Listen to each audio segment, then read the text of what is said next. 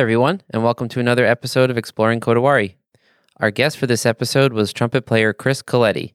Chris is well known in the music world for many accomplishments, most notably for playing in the famous Canadian Brass from 2009 to 2019. More recently, Chris was appointed an assistant professor at Ithaca College School of Music. I first met Chris a few years ago when we played a Baroque opera together, and besides him being amazing at trumpet, he was also really knowledgeable about other geeky topics like space, math, physics, and those types of things that I also love talking about. And since this podcast is all about the Kodawari approach to life, aka approaching everything in life with detailed curiosity and always trying to grow and learn new things, Chris was a really great guest. He has the Kodawari energy not only with trumpet, but with tons of other topics as well. We talked about trumpet, performing, and teaching, but also about telescopes, stargazing, astrophysics, quantum mechanics, consciousness, specialty coffee, and plenty of other topics that we've each gone down the respective rabbit holes of. So to our music and trumpet player listeners, you'll have to excuse the fact that we wandered in and out of actually talking about trumpet, but that was pretty much by design. We did geek out more about trumpet stuff in part 2. I separated the conversation into 2 parts, so be sure to look out for that episode next week, and follow us on social media to see short clips we post each week as well. If you like what we're doing on the podcast and blog, please consider sharing it with friends or leaving a review in your podcasting app. And if you really want to support us, consider heading over to our website to make a donation through PayPal. Links for that are in the episode notes. Thanks to Chris for coming on and having such a fun conversation. Thanks to you all for listening, and enjoy the episode. All right, well, Chris Coletti, welcome to Exploring Kodawari. It is my honor. Thank you for having me. I already introduced you a little bit in the intro, basic bio stuff. So can you just tell a more personal, story, who you are, what you've been up to, that kind of stuff?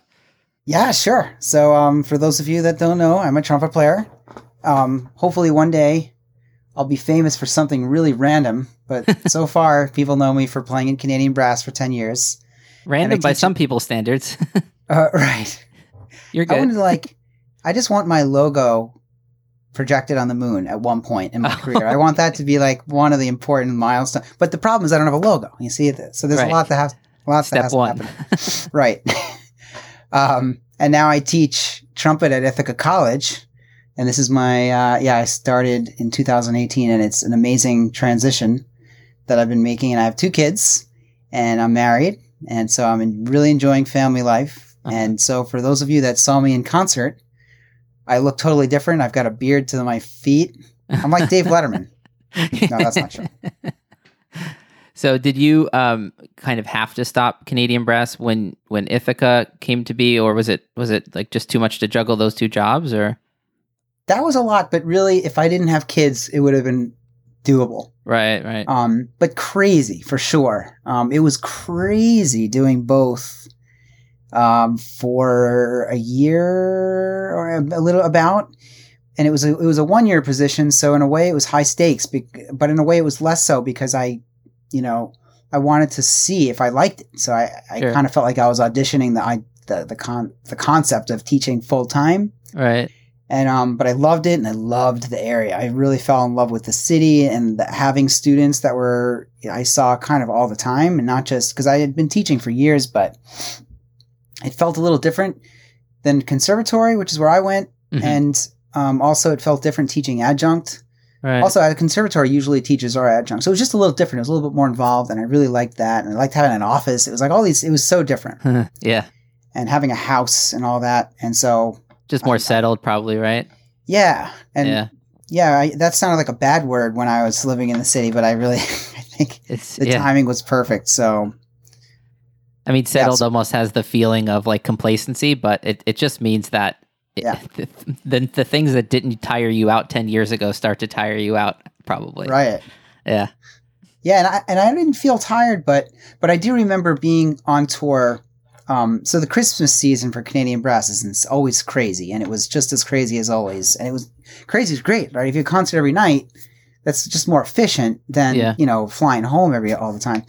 So we would just, fly from one city, play a concert, fly to the next city, play a concert every day, almost every day for, the day after Thanksgiving until Christmas. Yeah. But when I had the teaching job and I had, juries and I had lessons and I had a kid and my wife was pregnant, and I was living in a city that had an airport that only has 3 flights going into it a day. Oh gosh. It was crazy. And so I had 3 days between Thanksgiving and Christmas that I could go home to teach all of my 15 students and see my family 3 times.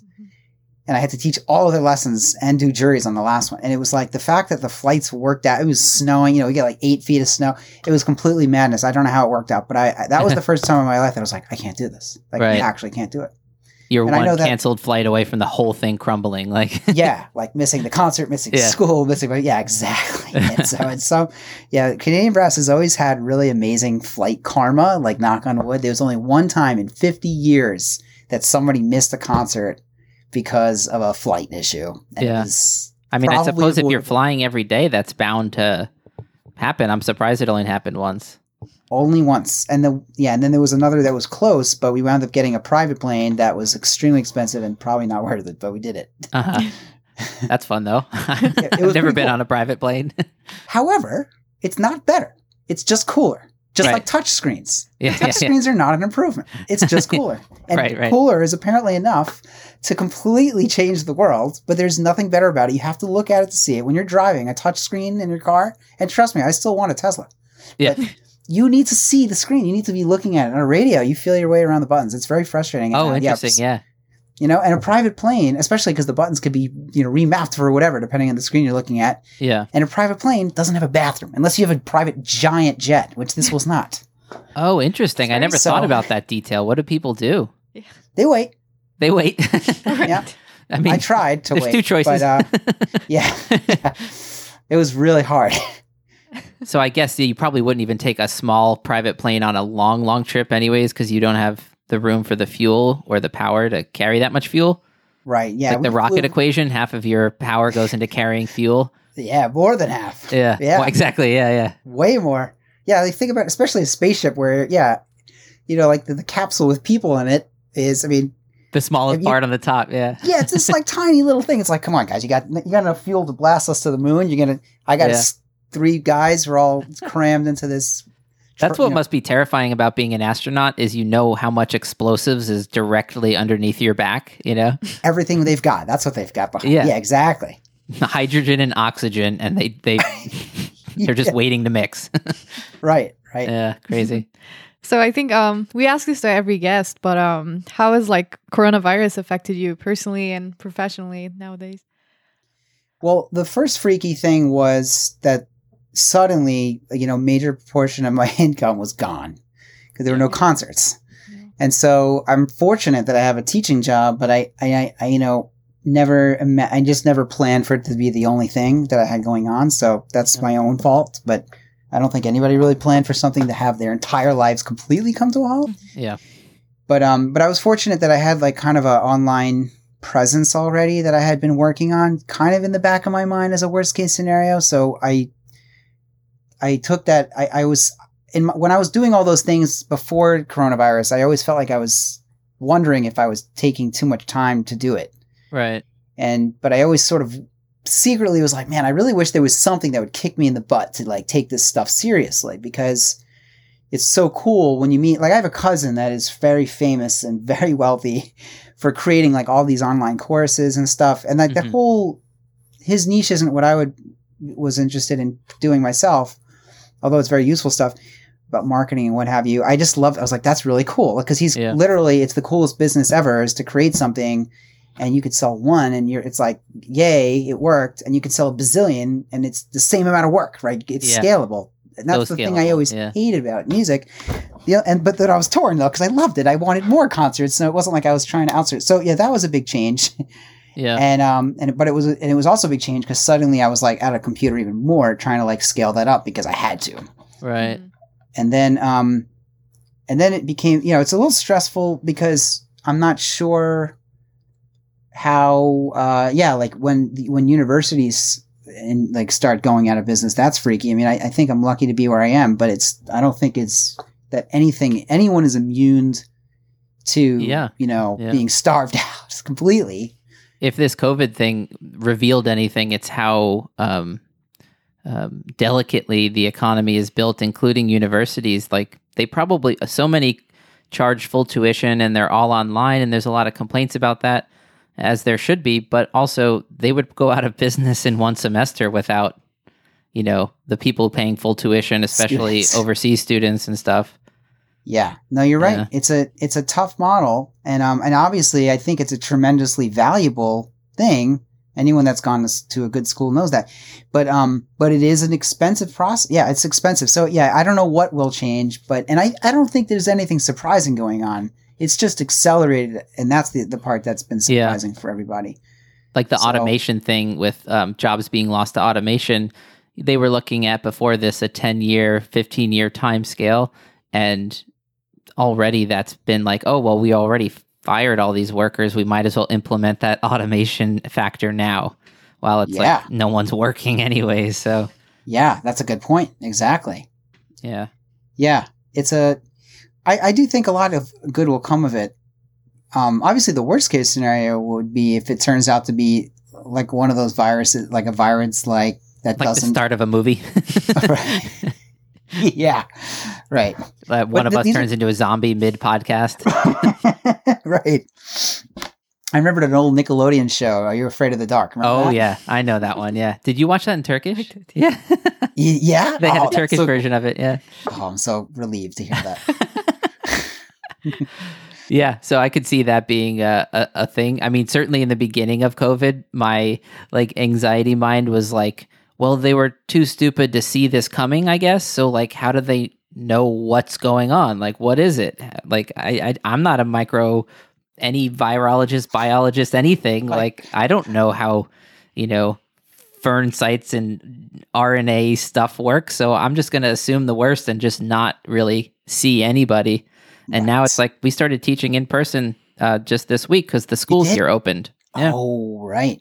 So you didn't really have a choice. It's like, hey, do you want 15 students today, or do you want me to give them to someone else? It's like, no, I'll take them. Wow. Yeah. So what are you doing? Do you have masks with zippers and stuff? I taught one lesson like that. So some of my students are piano. That's easy. And they set up in each room 2 pianos with a plastic divider. And then for trumpet, I take my mask off and it's in a pretty big room. Okay. With a plastic divider, and it makes it a little bit harder to see their band music or whatever. You don't have a telescope? I don't have a telescope in my trumpet case. Not that would really help in a in a room. Well, you could zoom. I thought you meant look at their embouchure. I guess that's a little bizarre. Oh yeah, that'd be weird. Yeah. I saw an Instagram video of yours. You have a telescope, right? You were looking at the moon or something? Yeah. Yeah, I have 2 telescopes. So as a wedding gift, my wife's best friend got us one, and I didn't really know. My experience with telescopes was that we went on a date in Hawaii. It sounds really. I mean, it wasn't as lavish as it sounds, but we had a concert there, so we got to go to Hawaii, which was amazing. Yeah, and we went on this astronomy tour, and it was just an amateur astronomer, but she really knew her stuff, and she took out this telescope on the top of the mountain in Maui. I forget what it's called. It's where those famous telescopes are, which is the adjacent mountain. But okay. You could drive same general elevation, above the clouds and stuff. Yeah. Yeah, you could see that. You're looking across the valley, and that's the other the huge telescopes, and it's amazing because it's something like 11,000 feet. Yeah, you're above the clouds. It is. It was. It's Hawaii. It was 80 degrees all the time. Perfect. No. All that. Yeah. And it was freezing, 33 degrees up there. She had winter jackets and stuff. And meanwhile, it was perfect when the sun was up. And so it was exquisite. Yeah. And her telescope was this ginormous thing. And in my mind, I was like, I'm buying this thing. It's probably $50,000. I'm just going to save up. I'm doing it. And then I found out that it's $1,200, which was kind of a lot for a telescope. But my wife wound up buying me one for Christmas. And that's the one in the picture. And it's amazing. It's huge. I mean, it's bigger than I am. Oh gosh. So you could, it's amazing how far optics have gone. And, you can get, looking at an object like something like Saturn with the guy that discovered it didn't get to see it the way you could see it. $1,200. That's amazing to me. That's crazy. Yeah, my uncle has a telescope, and we went over when there was a good night where you had Venus, Saturn, and Jupiter out at the same time. Oh, And so we did Venus first, and you can actually see Venus has phases just like the moon does, right? yes, that's mind-boggling, right? It's like just a point of light in the sky, but then you zoom in on it, you're like, whoa, Yes. there's more going on here. Yeah, and apparently, that was actually one of the first pieces of evidence that the Earth was round. Right, because it casts a shadow, a sphere casts a curved shadow. Exactly, yeah. Exactly. Not that I would have figured that out. I would have been like, hey, cool, a curved shadow. right. And But then it to is see the worth- rings of Saturn, that's so That crazy. is, that is by far the coolest thing to see. Yeah. You see I that think that- space in between the sphere of the planet, and if you Yes. get the right angle, the ring, and you can see through. Yeah, it's pretty crazy. And the It moons, is- I'm sure you probably caught at least one of the moons of something. Yeah, you could see Titan the or four, whatever. like, I never really gotten to see Saturn moons, but yeah, you could see the four, like, Galilean moons of Jupiter really Yeah. well, and Jupiter's got is also like that, where you could see the bands of storms and crazy. Yeah, it's just amazing to see. And I remember when in my Canadian Brass days, it was a very small telescope. It was really more for like looking at boats across the water and looking through it right before they were in the car about to leave, and I was like, that was the first time I got to see Jupiter's moons, and I didn't know what they were. They were just dots. They were kind of like Yeah. oddly lined up. Right. Yeah. No way. And they were so pissed because it was late. They were trying to go home. Gosh. But that Yeah, was- some people aren't struck with that as much, but I just like Yeah. get frozen. I'm like, wait a second. I'm seeing photons that traveled from the sun, bounced off of this moon of Jupiter, traveled back, and it took like I think it's 8 minutes 8 minutes something. Well, 8 minutes to the sun from here. to the sun from here. So probably it's more like a 45-minute round trip when you're seeing a moon of Jupiter or something. Oh, a moon, right. And this is another cool thing. I mean, you probably know this, but one of the first pieces of evidence that light actually had a speed was discovered from watching Jupiter's moons through a telescope, because they. I guess I don't know this story then. Oh, okay. Yeah. So once, and I know like the short version, but once calculus was invented, they were able to predict where the moons should be and when. Hmm. And when certain, at times of the year when the moons are in the furthest part of Jupiter, and versus when they're at the closest, they were off by a certain amount of time. Oh, sure. Yeah. And it was like, that was what they were like, well, that's strange. Like, what could explain that? Yeah. And unless the math was wrong, and it turns out the math was right, but it's just that light took, however. And I thought it was a similar distance to the sun, but I guess I don't really know. Yeah, I used to. So basically, I was really. I think at the time we first met, I was in my like prime time like astrophysics. That was my Nice. rabbit hole. And now Yeah. it's kind of gone more into like the psychology, consciousness, like kind of stuff. Fascinating. Who knows what it'll be next? It also Right. became like coffee for a while and like cocktails and whatever else comes across the. I love this. I Yeah. had similar. Yeah, I went through the coffee thing too. So Oh what's yeah, your- how have do you drink gone your down the coffee rabbit hole? I did. I'm kind of out of it, but but I have my. I'm just as into it. I'm just not as fancy with my gear. Uh-huh. So how But- far did you go? Were you like buying espresso machine level or I have an espresso machine. I never went for like one of the like $7,000 ones. the La Marzocco? Like the La Yeah. Marzocco. Yeah, I never went there, but I forget the one Caleb bought. Caleb got really into it, Caleb Hudson, and then Yeah. wound up doing that. I think I forget that I'm actually forgetting the brand of it because I haven't been using it as much because my mornings are a little more hectic now. Yeah. But I got into AeroPress because when I was Oh, yeah. so I was interviewing all these baristas, and I would take their picture or get a quote from them, and me and the other Canadian Brass guys started this like hashtag coffee quotes or something. I forget what it was actually. There's a few, Uh-huh. but the idea was to like photograph their coffee, them working with it, and something they had to say about life or whatever. And my favorite was coffee is my cup of tea, and. But when I asked them all what they did at home, I'm like, do you just wait till you come to work? Or like, you certainly don't have this at home. And I think one did, but they almost all said they had AeroPresses. Yeah. So I wound up buying an AeroPress, like $30, and it's amazing. Yeah, I have an AeroPress. So my Nice. favorite thing to do with the AeroPress now, there's an actual AeroPress championship every year. I do know. So you can go on and like look up the winning recipes. Now here, my okay. friend sent me down the rabbit hole yet another further click. He bought me the AeroPress dice. This I forget the company, but they made these dice. There's basically bloom time, inverted. There's one dice that says, "Are you doing it inverted, right side up, whatever?" There's one that says bloom time, one that says dose, and one that says water temp. And if you're trying to just be experimental with a coffee, you roll the die and you just see what you get that morning and try something out. That's beautiful. Have you ever done the inverted AeroPress? I've done the inverted. It's a little dangerous. Is it? I mean, well, I guess you're teetering on the tension of the rubber seal. That's what I mean. And if you flip it too haphazardly, it so one time I messed up the inversion one and I just got the coffee slurry burning all over my hand. Yeah, you know what? I did burn myself, and you're right, it was the inversion, but I think it's because I didn't have a good pour at the time. Oh, okay. I finally got like a gooseneck tea yeah, those are key. The gooseneck kettle. It's so pleasant. Oh, it's like meditative when you're pouring. It is. Very. We went to this restaurant in China once, and it was so cool because in China they have these enormous tables with a what we call a lazy Susan in the middle. That's just like all Chinese restaurants in China have those, fancy and not fancy, and it's really convenient because they have these huge meals. But anyway, so it's a pain for the server to get you tea, and so they had these teacups with this gooseneck that was like literally 13 feet long. Oh my gosh! And we're just like all of a sudden there's like this razor sharp, boiling hot thing. Perfect pour of tea, and you see them coming around. And it's quiet too. It's like when a Prius is pulling up behind you, or a Tesla. But with a joust coming out of the front. Yeah.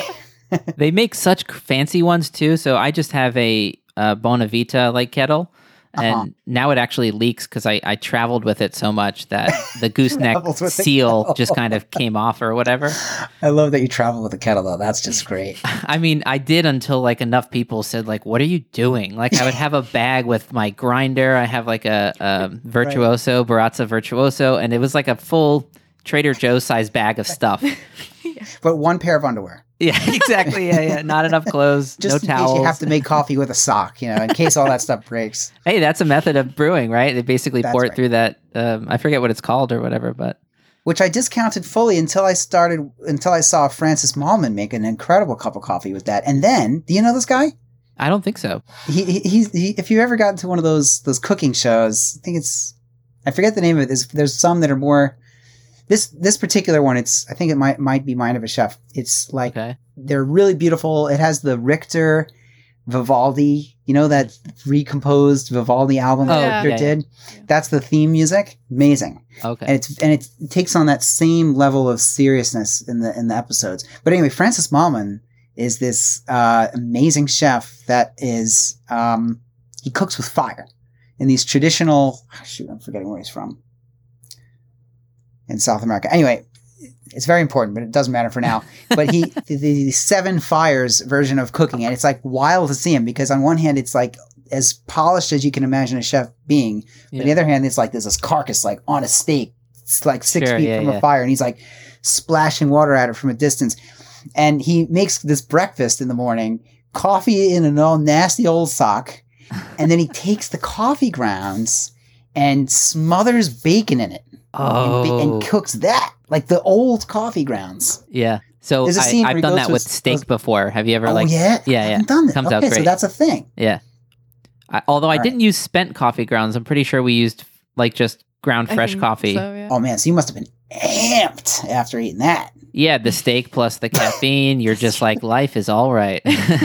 Right. A little bit of oil on there. Yep. Well, my friend Kevin. He basically taught me the reverse sear for steak. And so if you buy like a thick enough steak, you go in the oven for about, 20, 30 minutes at a certain temperature. And then you just sear it at the end on the outside. And he likes to sear it in duck fat. Oh. So it's just, it's ridiculous. And the rule is if the smoke alarm doesn't go off, you didn't do it right. So you have to have the smoke alarm go off and get that chaotic moment of like garlic, the duck fat, the rosemary you threw in there, and then it all happens very fast. And then you can eat it right away too, because you don't have to rest a steak if you've already heated it up in this reverse sear method. Oh, that's very cool. It's almost like I guess sous vide is similar. It's basically a sous vide version when you don't have sous vide. Although you can also do sous vide in a cooler if you just get boiling water. And just keep checking the temperature, add more boiling water to keep the temperature stable. We did an elk steak like that. It came out amazing on 4th of July, I think. Was it a vegan elk steak or was it a real one? No, it was a real elk steak. Yeah. Okay. Yeah. So I had to ask. I mean, I can't tell you. It certainly tasted like a real elk It steak. was the real one. So we're going to get back into all of like, I'm going to aim at connecting this all into one thing of like coffee inspiration, food inspiration, music inspiration, science inspiration. I kind of, the whole concept of this podcast, like the word Kodawari is all about like whatever it is you're doing, you do it with like that level of passion and dedication and aiming at the ideal kind of thing. Yeah. So that's going to be my aim, but let's get into a few trumpet things since that's what you do. Yep, these lips still work. I'm not sure how much longer they'll work, but yeah. Well, that's one of the scary things about trumpet, right? Yeah, you take a day off and it's like, well, I guess I got to quit. Yeah. I took yesterday off and I was just teaching today and I was like, that doesn't feel great. yeah, right. Like I can definitely still play better than my students, but they don't know it doesn't feel great. Right. So being in Canadian brass for 10 years, what would you say is your favorite part about that? Was it the number of concerts? Was it just the energy of like it's such a popular group or? Yeah, it's hard to pick one thing that was a favorite because it was really so outstanding. I mean, so it was amazing. And I should say the first things that are maybe the obvious ones, but like the players are amazing and being able to play with amazing people that are the same people all the time. Mm-hmm. I guess anyone that's in a great like ensemble orchestra or anything like that gets to experience that. But what was unusual, and that's amazing, right? Yeah. But what's unusual is that they have, and for a classical group, it's unusual at least, that everywhere they go, everyone knows who they are. Their audience, I mean. Yeah. Like I had played plenty of concerts, but when the audience came, it was to see the piece or it was to see the conductor or, it was never, unless I was the soloist, it was really to see them. Yeah. And it's a different feeling and it took me a few years to really realize, I'm like, they're coming to see us. Like they're not coming to see the rep. It's really amazing. Yeah. And that was so I just completely foreign to me as I just didn't expect that to happen as a classical player ever. Yeah. And I don't know if anyone should. I mean, it was so incredible. I mean, anywhere in the world. And it was really special. And it felt like what I think a concert should always feel. And now I feel like I can do it whenever, even when it's an audience of strangers, is to focus on the fact that like they're there to have fun. And like though I knew that, it took really living that to feel like on stage, like I'm actually not just doing something that's selfish and it's not just about boosting my ego and it's not just about proving myself. All the things that are really strong feelings when you're on stage. Yeah, kind of they pushed aside, especially the Christmas concerts. Because I actually didn't grow up with Christmas music. Mm-hmm. I'm not. I was raised Christian, but I'm not Christian, and I just was not into it. I just never really liked it, and that was like probably the most popular music that we do, even though that's not the bulk of what we do. And the audiences were so into it, and I just that's what I'm going to miss the most. Those Christmas concerts had such a special feeling. And it doesn't matter that you're not like playing a Mahler symphony with all the depth. And it's like, well, the audience loves it. Like that's part of our job, right? They loved it. But I have to say the arrangements were always good. It was never like we were playing something that they loved that we hated. We never did that. Yeah. And that was actually a relief because you never know, what a group's vibe is. Yeah. I think there's this myth of selling out, and I love it because when it comes down to it, I'm finally willing to admit, like, I would totally do it. I just don't know what it is. Like, I don't care. I'll play whatever. Just give it to me. I can still play what I like. Yeah. But it just doesn't work. I mean, you have to be playing something you like, and then you have to find the way Chuck described it was like concentric circles.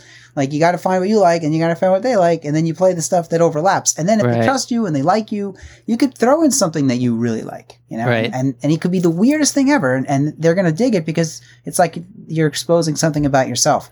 Right. But it's really hard, without establishing that rapport. So I think that like rapport with audiences was really unusual. I'll probably never experience that again. Right. Yeah. When they trust you, you can take a risk and program something and be like, it's like when a TV show that you really love takes a risk on an episode and does something really wild, like a one person almost monologue type episode, and it would never hold your attention if it's the first thing you saw from the show. But since you respect it, you're like, we've been watching the show Dark on Netflix.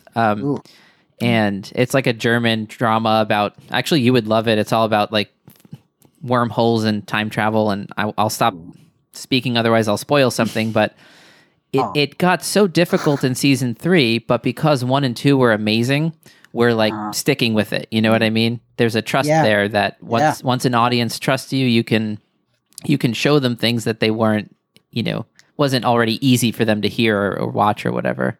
Right. Yeah, that's a great analogy. Yeah, so I would definitely miss that, and I really wanted. I was really hoping you were going to spoil it for me, but all right. I mean, I'm happy to, but no, maybe not. Yeah, Just have to watch it. It's amazing. Yeah. Okay. It sounds cool. it's deep though. I mean, it's like by deep, I mean like it kind of consumes your brain. So if you're busy, you might wait till like next time we're all in quarantine and everything shut down. Maybe I should wait. Okay. Yeah.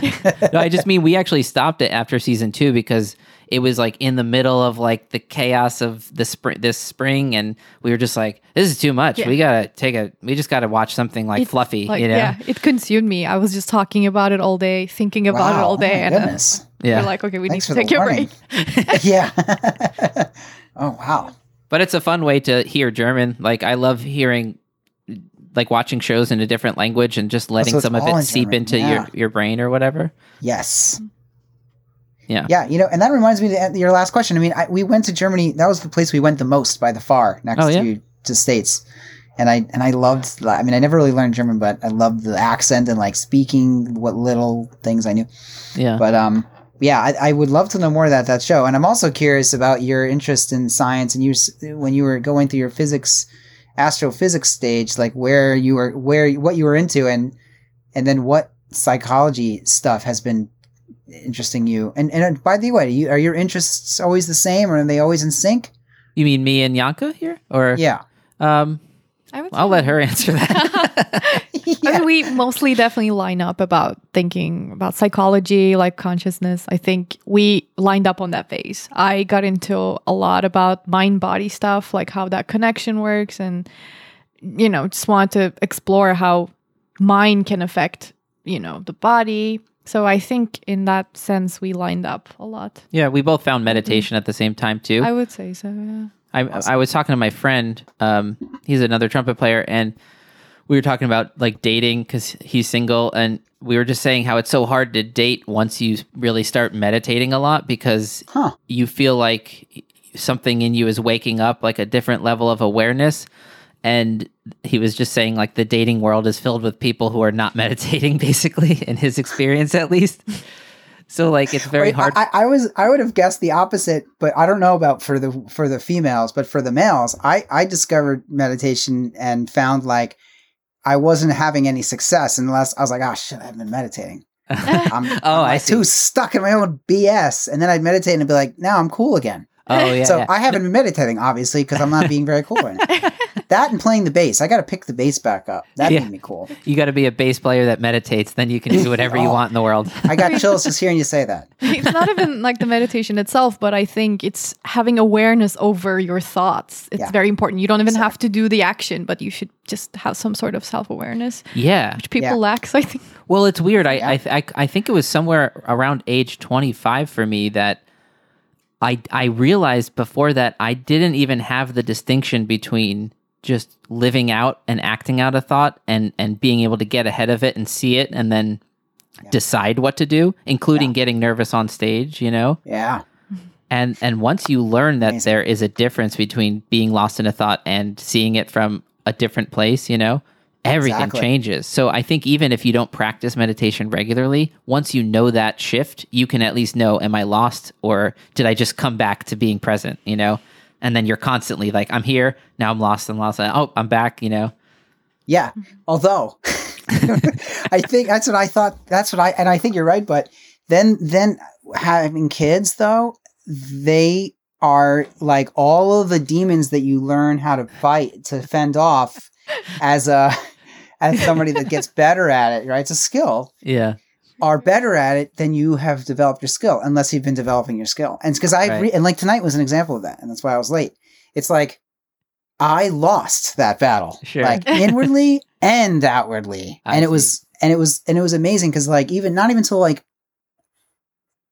that he's asleep and I'm downstairs. I'm like, holy moly. I mean, like I lost myself. I was not there. Yeah. And then I was like, actually that happens a lot. because it's, and that's what I think about. Like, I think Eckhart Tolle it wasn't his quote, but he brought it up in somewhere that, like, if you think, you know what, actually, it may not have been him. It was a teacher I had, but he was like, if you think you've reached enlightenment, like if you think you're getting there, go live with your parents. Oh, I've heard that one. I forget who said it. Yeah. It's like, if you think you're enlightened, go spend a week with your parents. Yeah. Right. It's like, So real. so but I also, and then, so maybe I'm just saying that's a rationalize, justify not making yourself feel better. Yeah. Yeah. But yeah, I don't know. I mean, so here, so I think this is related, but I've been thinking about this because I found the subject fascinating, and this was when I was going through my astrophysics kick as well, but it ties into kind of everything. But are you familiar with Sean Carroll? Funny enough, I just listened to 2 podcast episodes today. His podcast, Mindscape, and then the next one on my playlist queue was a different podcast where he was a guest. So I do know Sean Carroll. So what episodes were they, and who was the host of the one where he was the guest? So the one of Mindscape was Max Tegmark was on, talking about, I think his book is called...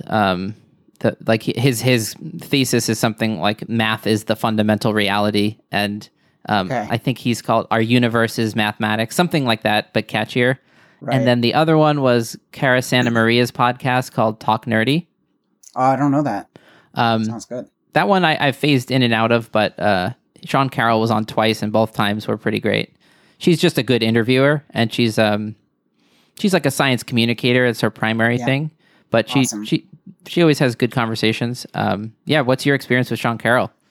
So if you've read, well, I came to know him at the Secret Science Club. He did a talk when he had come out with it was actually his third book called The Big Picture, and I had never heard of him before. And I just would go to any of the events that seemed interesting to me, and he's a theoretical physicist. And so I was like, all right, I love that. Those are always my favorite talks. And I went to his, and it was literally like one of the most life-changing things I'd ever seen. So it's a combination. Now that I know him better, I don't know him at all, but I know his work. He's a very, very good communicator, and he's so convincing. So, and he knows his crap, right? He really knows what he's talking about. And he knows his philosophy too. And he knows his philosophy. Yeah. Oh, it drives me crazy. It's amazing. Yeah, he is. So I also went down a rabbit hole of watching him, and I hope this isn't I'm going to lose fans here. But he has some talks about, stay with us, fans. Trust us. But he had some fans that, he had a couple of videos when I first started looking him up.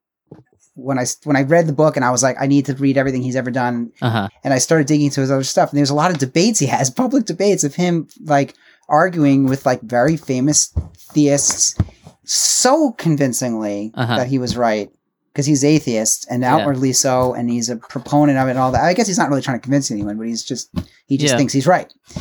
And I was completely convinced, and it literally changed my life. And that's like a pretty big change to have. So I think about him a lot.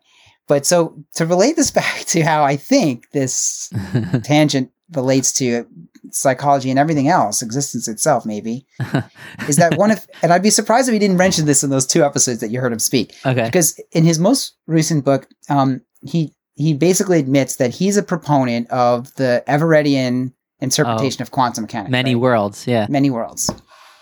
And I hadn't really heard about that, and would just sort of go along with the classic, which he argues in the book actually makes no sense, but the classical interpretation, which is that the wave function, when a quantum event happens, once it's observed, it collapses. But his point is that it collapsing, like, what exactly does that mean? That's not a very physicsy thing to say. Right. Where you've got 2 realities. You're a physicist here. You're saying you got 2 real things going on. But by observing it, one magically vanishes into thin air. That doesn't really make any sense. Einstein was pissed at that too. He was super pissed about that. Exactly. And it's amazing that he was just dismissed because he was old. They were like, he's an old timer. He doesn't really get it. Meanwhile, anyway. Well, don't they call the what you're describing the Copenhagen interpretation of quantum mechanics? Quantum mechanics, the nickname for that is basically shut up and calculate. Exactly. It's like, don't philosophize about what this means. Just the equations work. The computers we build from them work. Shut up and calculate. Right. And they're right. It does work. And it's actually, in the way I think he opens the book, he says that, quantum mechanics basically can explain every physical phenomenon that anyone has ever observed in the history of existence. Yeah. And we have no idea what the hell's going on, but it works. We know the math, and there's no way it's wrong. The question is like, what's actually happening? So this idea, for those listening that don't know what the heck we're talking about, is that in a quantum event, in the Copenhagen interpretation, the wave function breaks down. And so like the famous thought experiment, which was supposed to point out how ludicrous the whole thing was, is the cat in the box. Oh, Schrodinger's cat, yeah. The Schrodinger's cat, and you've got a vial of cyanide, and then you have a Geiger counter, which is a quantum, clock that either is going to observe some radioactive decay and break the vial and kill the cat, releasing the cyanide, killing the cat, or not. And if since it's a quantum event, it's before it's observed, according to the Copenhagen interpretation, both are true. And so the cat is both alive and dead at the same time, which is completely insane. Yeah. It makes no sense. But that's the outcome if you buy into that interpretation. So the Everettian version says that for every branch of possibilities, so you've got this cat in the box. Yes, the cat's not both alive and dead at the same time, but the minute that photons start interacting with the cat that's alive, and the minute the photons start interacting with the cat that's dead, they're pretty different scenarios. The universe actually branches, the entire universe. And at first it's not too different from itself.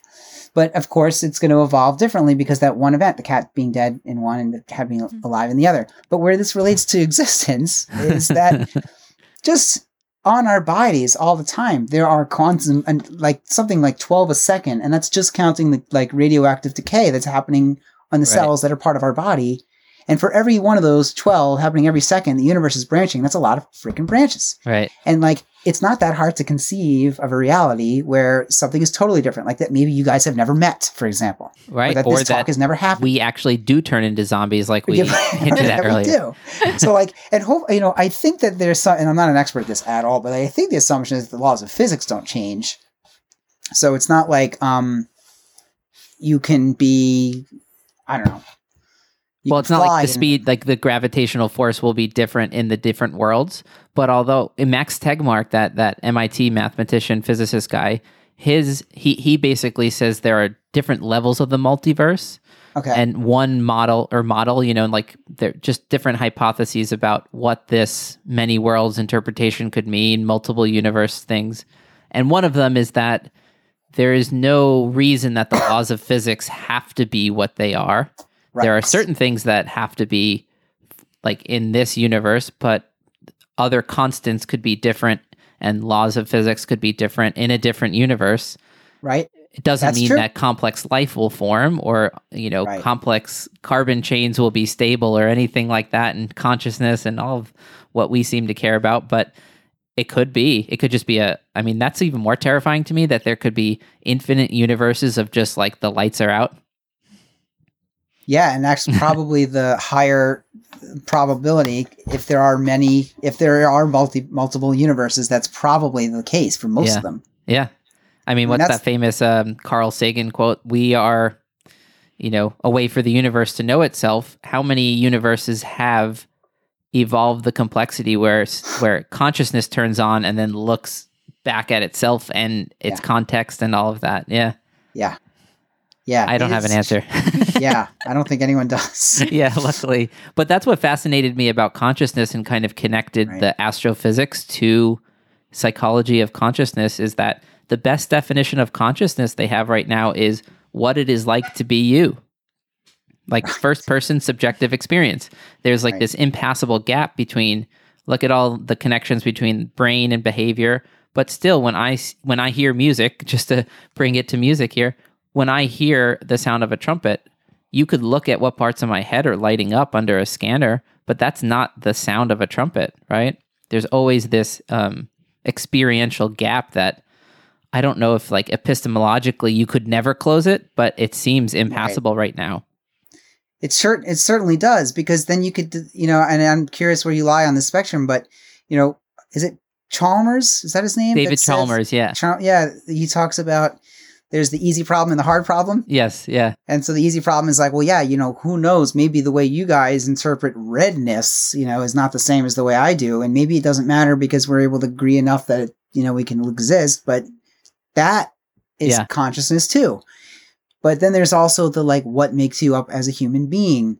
And, if you haven't seen Sean Carroll's counterargument, I don't have it internalized enough to bring it up, but it's worth checking out because I was like convinced. And there's also Sean Carroll has had Chalmers on his podcast. Oh yeah, nice. And it's pretty amazing because he doesn't believe that there's anything such as free will. Chalmers. Yeah. Yeah, and so Sean Carroll does believe in free will, and in fact, his argument for free will is the one that kind of shifted me away from you don't have free will. So for people listening, there's a concept called determinism, which is these laws of physics that we were talking about. From the Big Bang up until now, if you could have all the information in the system, you could predict everything. You could predict exactly how I'm going to finish the sentence. You could predict every position of every electron and quark, and obviously we could never calculate that on anything close to what we have, but the idea that you could calculate it is the idea that the laws of physics are just running out the process and everything is determined. Not in like I was destined to meet Janka kind of way, but at the same time in that way, Kind of, yeah. Because it was always going to happen, right? And so where is free will within that framework, right? How could I say the sentence I could have done otherwise when that just doesn't make sense, right? Right. So that's what part the of Chalmers and like Sam Harris and those kinds of thinkers, that's their against free will thing. But Sean Carroll says, well, is temperature real?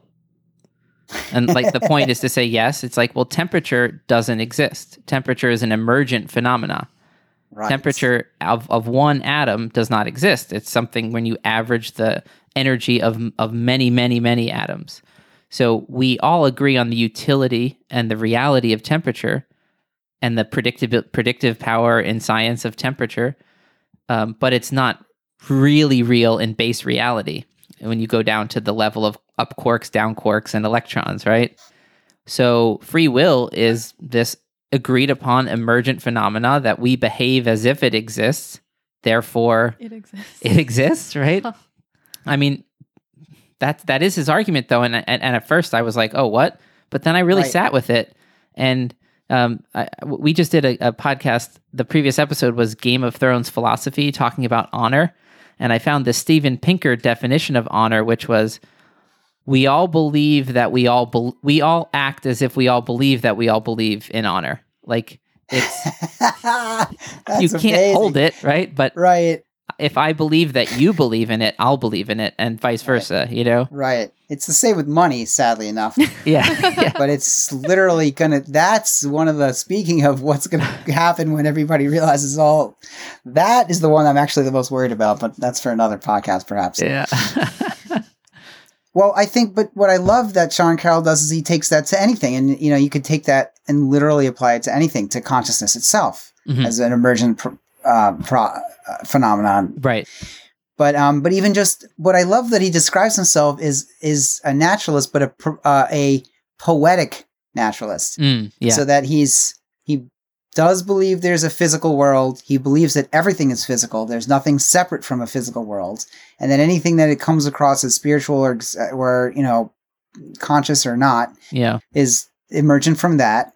But the poetic side says, just because a chair isn't real doesn't mean that we can't still call it a chair. It would be pretty inconvenient to describe the bazillion atoms and whatever or interacting fields that are making up this emergent phenomenon of a chair that is very functional to talk about on the human scale. And so therefore, it's real. It's a real thing. Just because it's not fundamental doesn't mean it's not real. Right. And therefore, consciousness is real, and free will is real, and humans are real, and the future is real, or it will be real. But the David Chalmers response to that with consciousness is that you have two different kinds of emergence. I think that you call it like soft emergence and hard emergence. So the hard emergence would be like consciousness, where you don't know how to reduce it down to the constituent parts. Whereas a chair, we do know how to, we can just look at the atoms that make it up and say, yeah, we understand why sitting on this stool I'm on right now works, because I have electrons in my butt that are repelled by the electrons in the chair, and I'm actually hovering slightly above the stool. Whereas with consciousness, you get to a point where you have to make an epistemological jump from brain firings and such to subjective experience. So that's the part I find fascinating, especially listening to music. It's like when you just listen to a Bach cantata and you're sitting there and you're like, how is this working? There's an experience that most of it I'm not in charge of. It's just hitting me less than I'm like building it, Right. Yeah. So I think that's I was ready to argue something that I really don't know much about until then you brought up the music. I'm like, yeah, damn it. Yeah, I guess you're right. And I'm not sure. I mean, I just love listening to these leaders in the fields, disagree with each other and be like, all right, yeah, we just don't agree. Well, I think the end. It's a good thing because for me, when I hear these things, I find myself being like, oh, that's a pretty good point. I'm on his side. And then the other one talks. I'm like, actually, that's a pretty good point. I'm now on this side. Exactly. Yeah. Exactly. So one of the things I really like about living in Ithaca, and I guess this would be true in any college town, but it's so different from what it was like living in New York City, at least where I was. And I loved where I lived. But everyone I live with is professors in something else, like the philosopher I live, and one of my neighbors, and he's like the person I'm always excited to see the most, just because I love to talk about the subject he's an expert in, is a theoretical physicist. Oh, perfect. And and Liam McAllister, and he's pretty famous because there's not that many of them, and he's a string theorist, and so like we talk about Sean Carroll a lot because they're friends and they've written papers together, and it's amazing to get his perspective because I don't know. Not only am I not convinced if he buys into the Everettian idea. Yeah. And I haven't even talked about what he thinks about how it relates to, these emergent phenomena like as deep as consciousness and stuff like that. But I'd love to. And it's like, what are you going to argue? Like, no, many worlds is right. It's like, how deep down can you go? Like, but that's what I realized. I'm like, wow, I've really been brainwashed by Sean Carroll because he's so convinced. And then we were sort of joking about how he is he just speaks in a way that's very compelling. Yes. I mean, and he doesn't throw out any of the baby with the bathwater of religion. I think he does a good job of keeping mystery, but not being tethered to, like I think a lot of even scientists can't untether themselves from religion. And I've heard good arguments for that. Like, of course, you go, okay, what do you mean by God? It's like, okay, they might mean something totally different than what you initially thought. Right. So there are plenty of scientific ways to use that word, God, Right. But yeah, I agree. Sean Carroll is he has such a consistent worldview, and he doesn't get rid of any of the complexity because he always talks about emergence and stuff. Right. And in a way that's not cheating, because it's easy to abuse that word. Yes. Yeah, totally. Yeah. I mean, as a musician, like most of what we care about when we listen to music is emerging, right? It's not. Yeah, it's all emergent. It's all emergent. It's not like you go, whoa, look at that note. Right. I mean, sometimes you do, and that's great. It's like that. Yeah, but even that's emergent. But yeah, what is an A flat? It's an emergent thing that you built. It's actually many, many frequencies at once that you're just averaging out to one sound in your head. It's filled with all these overtones, Right. So it's like what's the expression? Turtles all the way down, I haven't heard it. I don't think I get it. Oh, it's like I never heard of it. It's just the Eastern philosophy way to say infinite regression. Like you could. I see. Cool. So the original argument goes like this: an old lady went to a astrophysics, talk or whatever, and then at the end she goes up to the professor and says, your theory is wrong. It's actually the fact that the Earth is on the back of a turtle. And the old physics professor laughed and said, "That's cute. Like, so what is that turtle on?" And she's like, "Oh, it's a bigger turtle." And then he goes, what about that turtle? And she goes, it's another turtle. And then he goes, and that one? She's like, you're not getting it. It's turtles all the way down. But I use that expression now anytime you're like bumping into some knowledge and you go, all right, I got to shut that door and just exist on, like, I'm playing the trumpet right now. Stop thinking about physics. Right. That's great. Yeah. All right, thanks for listening to this episode of Exploring Kodawari. If you enjoyed it, we hope you'll consider sharing it on social media and with friends. You can also help us out by leaving a rating and a review wherever you listen to podcasts. Those help us more than you would think. And if you'd like to help us out in a more substantial way, consider going over to our website to make a donation through PayPal. Links are in the episode notes for this. You can do this as a one-time donation or a recurring monthly donation. All of that support will help us to set aside time in order to create content for the podcast and the blog. And finally, please get in touch with us and say hi, either on social media or privately through email. We'd love to hear from you. Thanks for listening, and see you next time.